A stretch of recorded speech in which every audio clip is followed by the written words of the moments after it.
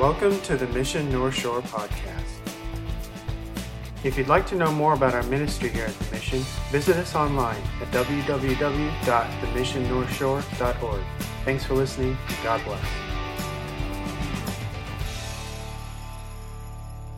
bless. Let's open up in prayer. Father, we ask that you open our hearts. Wherever we're at with you, you already know. So we pray that this morning we would come humbly. We would allow your word to speak right to our hearts, right where we're at. Lord, we pray that maybe by the power of your Spirit this morning, you would even save souls as they come to know that Jesus is the only way and that he came on a rescue mission some 2,000 years ago because we needed a Savior. So we pray that you'd speak those truths deep into our hearts now. We pray this together in Jesus' name. Amen. Amen.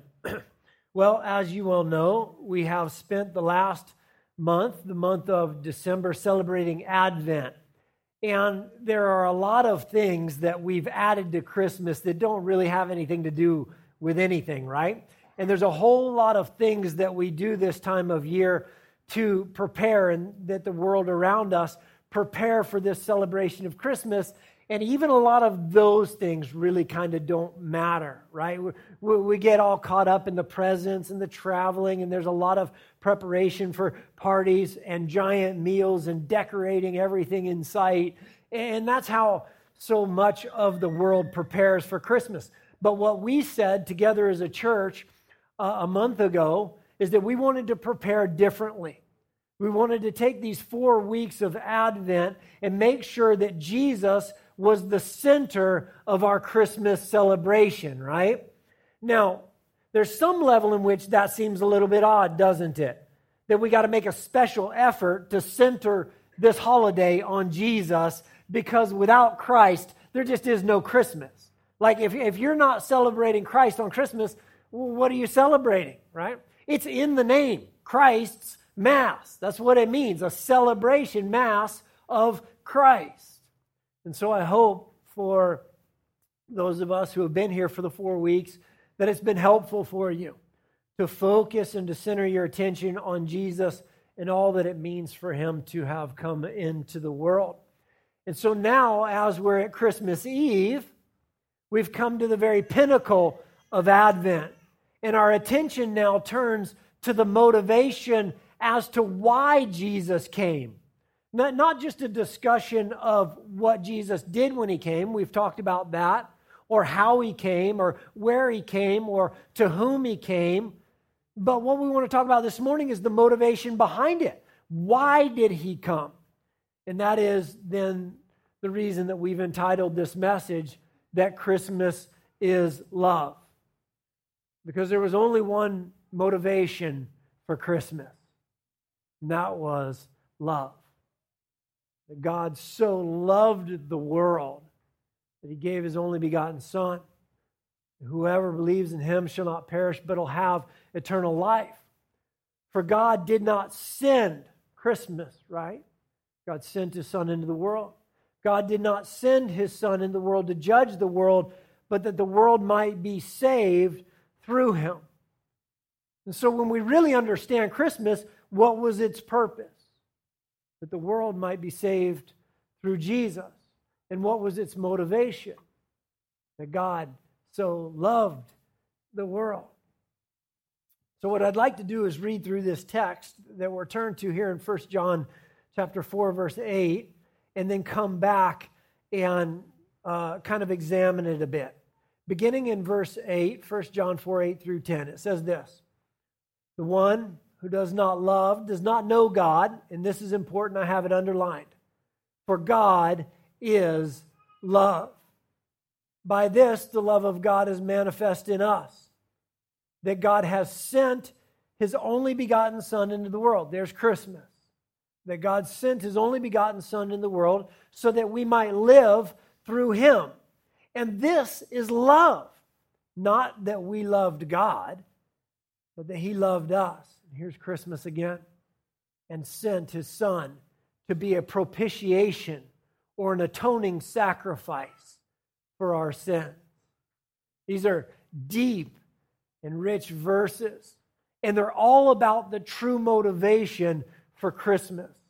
It begins there in verse 8 by saying this: the one who does not love does not know God, for God is love. In John chapter 4, the Apostle John is explaining what real love is. And he's explaining what godly love is, and how those who follow God ought themselves to love other people. That love ought to be a major defining part of Christian character, because it'll be impossible for us to represent God rightly if we don't have love for others, because as it says at the end of verse 8, what? God is love. That's His very essence, His character, His nature is love. We can't represent Him unless we too love other people. Of course, this is an area where we, the church, have often fallen and gotten into trouble, claiming to follow Christ, but not living out both the command and example of Christ to love as He did. He gave us commands like John chapter 15, verse 12. This is my commandment, that you love one another just as I loved you. John chapter 13, 35. By this, all men will know that you're my disciples if you love one another. Now, that's a sermon for another day, another time. But it is the context of 1 John 4 that we're speaking about. And it is the context in which we're told by John that God is love. There's a proclamation there. God is love. It's His essence, His character, His very nature. But then what John does is he moves from the claim that God is love into the proof that God is love in the rest of verse 9. He says this: by this, the love of God was manifest in us, that God has sent His only begotten Son into the world. Or another way to say it, or another way a different translation says it, is that this is how God has shown and proved how much He loves us. That's what it's saying. This is how we know. This is how God has proven how much He loves us. And we understand that character is based on something that someone does, not on something that someone claims, correct? Character is revealed by action, right? In our world, words don't really mean that much, do they? Because we've been lied to too many times. There's been too many boastful claims that people haven't upheld their end of the claim, and they haven't been what they claimed or done what they've claimed they should have done. And so oftentimes in our world, words don't really mean that much. And so then old sayings develop, stuff like talk is cheap, or actions speak louder than words, all sayings that we've heard. And so what verse 9 is saying is that God has shown, not just claiming, but He's proven, displayed, and revealed to us how much He loves humanity, in that, the rest of verse 9, that He sent His only begotten Son into the world that the world might live through Him, have eternal life. Now, God sent His Son.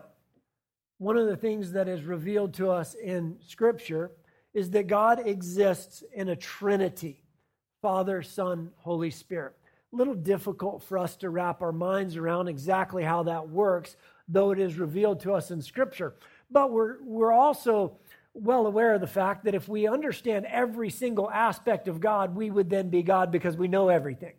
So it's okay for the Creator of all things and God Almighty to exist in a certain form that we can't completely wrap our head around. And so He is Father, Son, Holy Spirit. God is one in three persons, exact same in nature, character, and essence, yet existing in three distinct persons. And what Christmas is God the Father sending the willing Son, God the Son, Jesus Christ, into the world. That's what Christmas is.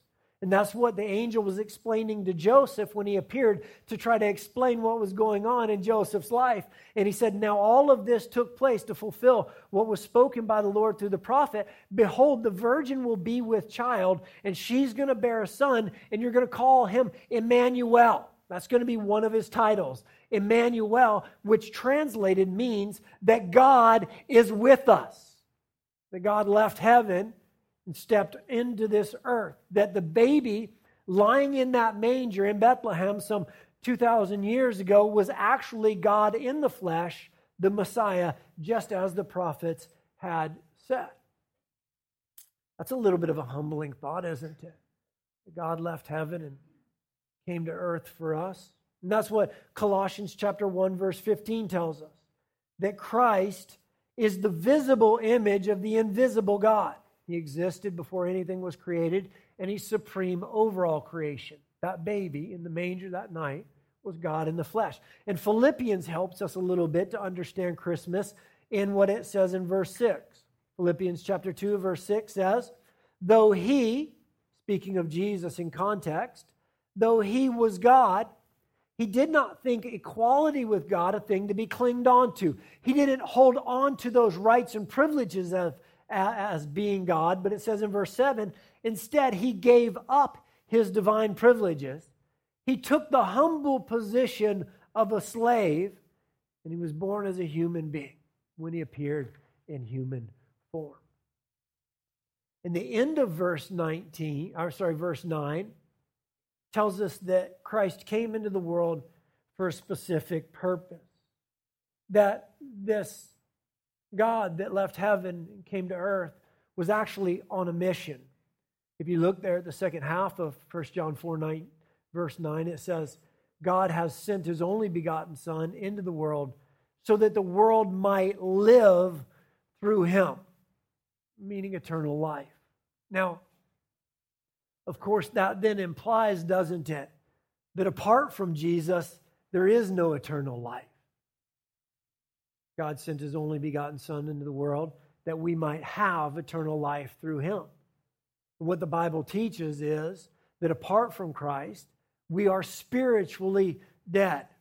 That's why Jesus gave us this terminology in John chapter 3, born again.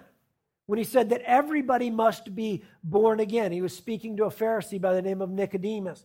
And Jesus answered him and said, truly, truly, I say to you, unless one is born again, he cannot see the kingdom of God. And Jesus went on to say to him, truly, I say to you, unless one is born of water, speaking of a natural birth, which we've all had, but then he goes on to say, and spirit, he cannot enter into the kingdom of heaven. Both are required for salvation. Natural birth, which we've all had, but then a spiritual birth, because we are spiritually dead. Romans chapter 6:23 helps us here, because it tells us that the wages of sin is death. What we have earned, what we have gained, the penalty of a life in rebellion to God, not acknowledging God and living his will and way, is death. That's the bad news side of it. The good news side of it is, for the wages of sin is death, but the free gift of God is eternal life in Christ Jesus our Lord. That's the Christmas gift right there. You don't have anything under your tree better than that, I'll tell you that right now. That's the gift. The free gift of God is eternal life in Christ Jesus. And so what our humanity's sin did was create a separation between us and God. And here's why. It's actually really quite simple. He is holy. God is holy. And what that means is that he is set apart from anything unrighteous. There's nothing within him that is wrong or unrighteous. There's no sin within him. Yet we're all sinners, aren't we? Every single one of us. And so because he is holy and we've rebelled against him and we now sin, we are separated and spiritually dead, left helpless and hopeless with no way to approach God. We're left then spiritually dead, in need of a Savior and somebody that can do something about our sin problem our sin condition. Here's a few more verses that'll help us understand this spiritually dead, made alive by God concept. Colossians chapter 2. We were dead because of our sins and because your sinful nature was not cut away yet. But then God made you alive with Christ, for he forgave all of your sins. And he canceled the record of charges against us, and he took it away by nailing it to a cross. What that means is, though every single one of us have sinned, for every single one of us that come to Christ, when he hung on that cross, every bit of our sin and shame and guilt was placed upon him. And our payment was taken by him. Ephesians chapter 2 helps us as well. It says, and you were dead in your trespasses and sins. But God, being rich in mercy, because of his great love, that's what we're talking about, right? Christmas is love. Because of his great love with which he loved us, even when we were dead in our transgressions, we were made alive together with Christ. For by grace you have been saved. For by grace you have been saved through faith, and that is not of yourself, but it is a gift. There's that Christmas gift, isn't it? It is a gift of God. And that's the point that the Apostle John is making here in verse 10, now in our text. Notice what he says in verse 10. In this is love. Do you want to know what love is? He's telling you, in this is love. Not that we loved God, but that he loved us, and he sent his Son to be a propitiation for our sins. And so God's offer of salvation through Christ displayed then his perfect love and his unique love, because it's not based on us being lovable, is it? It's based on grace. It's not a single thing that you or I have earned, and it's nothing that we deserve. God was obligated in no way to do anything about our sin, but rather he was driven to do something about our sin. Why? Love. Because he so loved us. That's what it says in Romans chapter 5, verse 8. God demonstrated his own love toward us in that while we were yet sinners, not while we were lovable or had done anything worthy of salvation, God demonstrated his own love toward us in that while we were yet sinners, Christ died for us. And then verse 10 ends with this big, weird theological word, propitiation. He loved us and he sent his Son to be a propitiation for our sins. Not really a word that we use a lot, is it? Just not a common word in our everyday vernacular, but it is a very, very important word when we need to understand the Bible. And it means an atoning sacrifice. That there's been this payment that has satisfied the righteous judgment of God. The NIV goes ahead and translates it, atoning sacrifice, anyway. It reads this way. It says, this is love. Not that we loved God, but that God loved us and sent his Son as an atoning sacrifice for our sins. Atoning sacrifice, of course, means one who stood in our place. Speaking of one who took our penalty, that was a substitute for us. Meaning that Jesus was punished in our place. That all of our sin, all of our guilt, and all of our shame was placed on Jesus on the cross. And he died to pay the penalty of every one of our sins. That's good news, guys. Here's a couple verses to help us understand that. 1 Peter 3:18. For Christ also died for sins once for all. And notice what it says. The just for the unjust. Or the righteous for us, the unrighteous, so that he might bring us to God. Or 2 Corinthians 5:21. For God made Christ, who never sinned, to be a sin offering for our sin, so that we could be made right with God through Christ. Or 1 Peter 2:24. He himself, speaking of Jesus, he himself bore our sins in his body on the cross, so that we might die to sin and live to righteousness. For by his wounds you are healed. He himself bore our sins in his body. That when Jesus hung on that cross 2,000 years ago on a hill outside of Jerusalem, every ounce of our sin, guilt, and shame was placed upon Jesus. And he bore every bit of it, that we might be set free from it. And so Christmas then becomes a bit of an enigma. It's God's answer to his paradox. See, God by very nature, his essence, his character, it's who he is, and he can't change these things. God by his very nature is holy, meaning that he's separated from sin and sinners.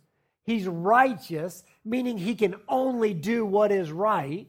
He is just, meaning that he must judge things justly. Therefore, he must judge sin. But here's the enigma. Here's the paradox, is the fact that he is also love. So he is all of these things by his very nature, holy, righteous, just, but at the same time, God's very nature is love. So the paradox is, how is it possible for a God of love to love sinners and still not compromise on his holiness? How could a God who is completely set apart from sin still have a relationship with sinners? How could God uphold his righteous standard, meaning that he himself is righteous? How can he uphold his righteous standard and still forgive humanity? How could God be 100% just, which demands his judgment, and still have mercy on us? How is it possible for God to condemn sin and still show love? And the answer is Christmas, Good Friday, and Easter. Instead of the condemnation and the judgment that our actions deserve, God's response was what? Rescue. He himself came. Emmanuel, God with us. That's Christmas. He would condemn sin as a righteous judge, but then he would take the whole penalty upon himself. That's the answer to his paradox. Maybe a poor example, but possible way for us to understand this is if we thought about a judge in our day. We went downtown to the courthouse and we saw a judge sitting up on his bench, and he was presiding over a case. Let's just say it was a thief that had stolen a whole bunch of stuff and caused a whole bunch of trouble. And this thief was caught red-handed. The evidence was clear and undisputable. That was not an issue. And this thief was guilty, and everybody knew it.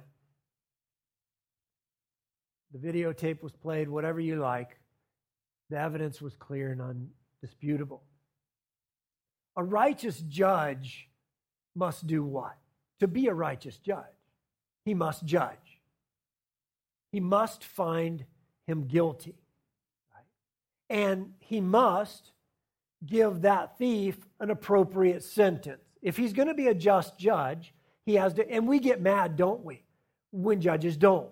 When we see a heinous crime happen and a judge just kind of slaps him on the wrist and we go, that's not right. He's not being just. A just judge has to find him guilty, and a just judge has to give that thief his appropriate sentence, maybe 20 years or whatever it calls for. That's justice from a righteous judge. But then, what if that judge stood up from his bench, took off his robe, walked down to the thief, took a key, unhooked the handcuffs, and placed them on himself? He turned to the thief and he said, "You're free to go." And the judge himself walked off to prison to serve the very sentence that he had given. And he now goes and does the 20 years. That's mercy. You see, he was both, wasn't he? He was just in his judgment. What was done had to be judged, yet he was merciful. He was just and righteous in his condemnation and his sentence, yet he was merciful when he took the sentence and the penalty upon himself. Guys, that's the gospel message right there. The only difference is that our sentence was death, eternal separation from God. And it was Jesus who took it upon himself. And so now he offers freedom to all who will come to him by faith. Jesus said it this way in John chapter 5, verse 24. He said, I tell you the truth. Those who listen to my message and believe in God who sent me have eternal life. And they will never be condemned because the judge stepped out of heaven and took the payment. They'll never be condemned for their sins, but they've already passed from death into life. And guys, that's the real meaning, the real purpose, and the real value of Christmas. And the motivation behind every bit of it was a pure love of God's heart. This is love. Not that we loved God, but that he loved us and sent his Son as an atoning sacrifice for our sins. We needed a Savior, and he sent a Savior. The angel appeared as those two beautiful girls were up here reading earlier. The angel said, do not be afraid, for behold, I bring you good news of great joy for all the people. It's a bad news, good news story. It's bad news because we needed a Savior. It's good news because he came. And the angel said, for today in the city of David, there has been born for you a Savior who is Christ the Lord. When the angel appeared to Joseph, the angel said, Mary will bear a son, and you'll call his name Jesus, and he will save his people from their sin. That's Christmas. And so as we prepare to worship with a bit more Christmas songs, I want to ask this morning if maybe there's somebody that's come in that's never made that commitment to Christ. You've shown up this morning and you say, it's my time. I want to know that Savior. I want to be saved of my sin. I want to know that every single shameful, guilty, and sinful thing I've ever done was paid for upon the cross of Jesus Christ. And I want to be free to have that relationship with God that Jesus came to restore. If that's you, I'm going to ask you to do a brave thing this morning, and I'm going to ask you to stand up right where you are. Don't stand yet, but I'm going to tell you why. It's a bold thing to stand in a group this large, but what Jesus says in his word is those that will claim me before man, I will claim before my Father. And those who deny me before men, I will deny before my Father who is in heaven. And that's why when we say, hey, do you want to stand today and receive Jesus as your Lord and Savior, we do it publicly.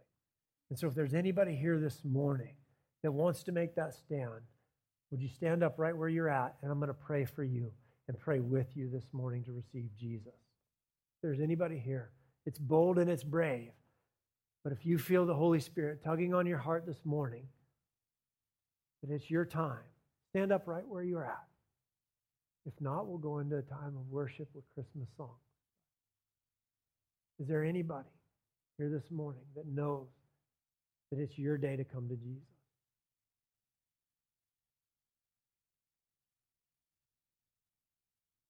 Anybody at all?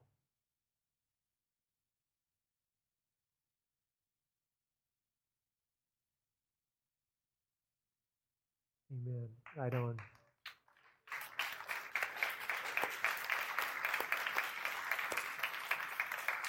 Is there anybody else that wants to stand up? I'm going to pray with you in just a second.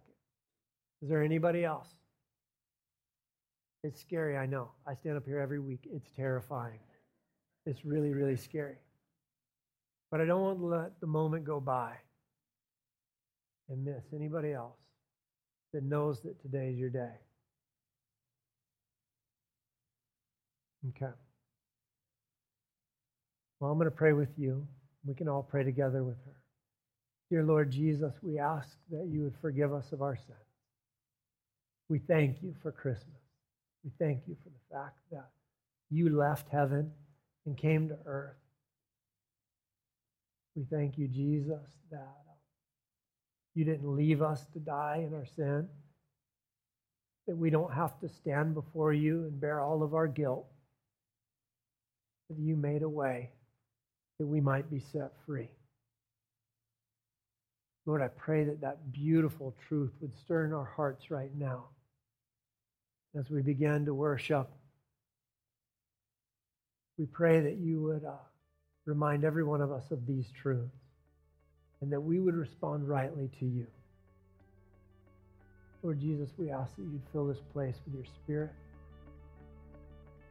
In Jesus' holy name, amen.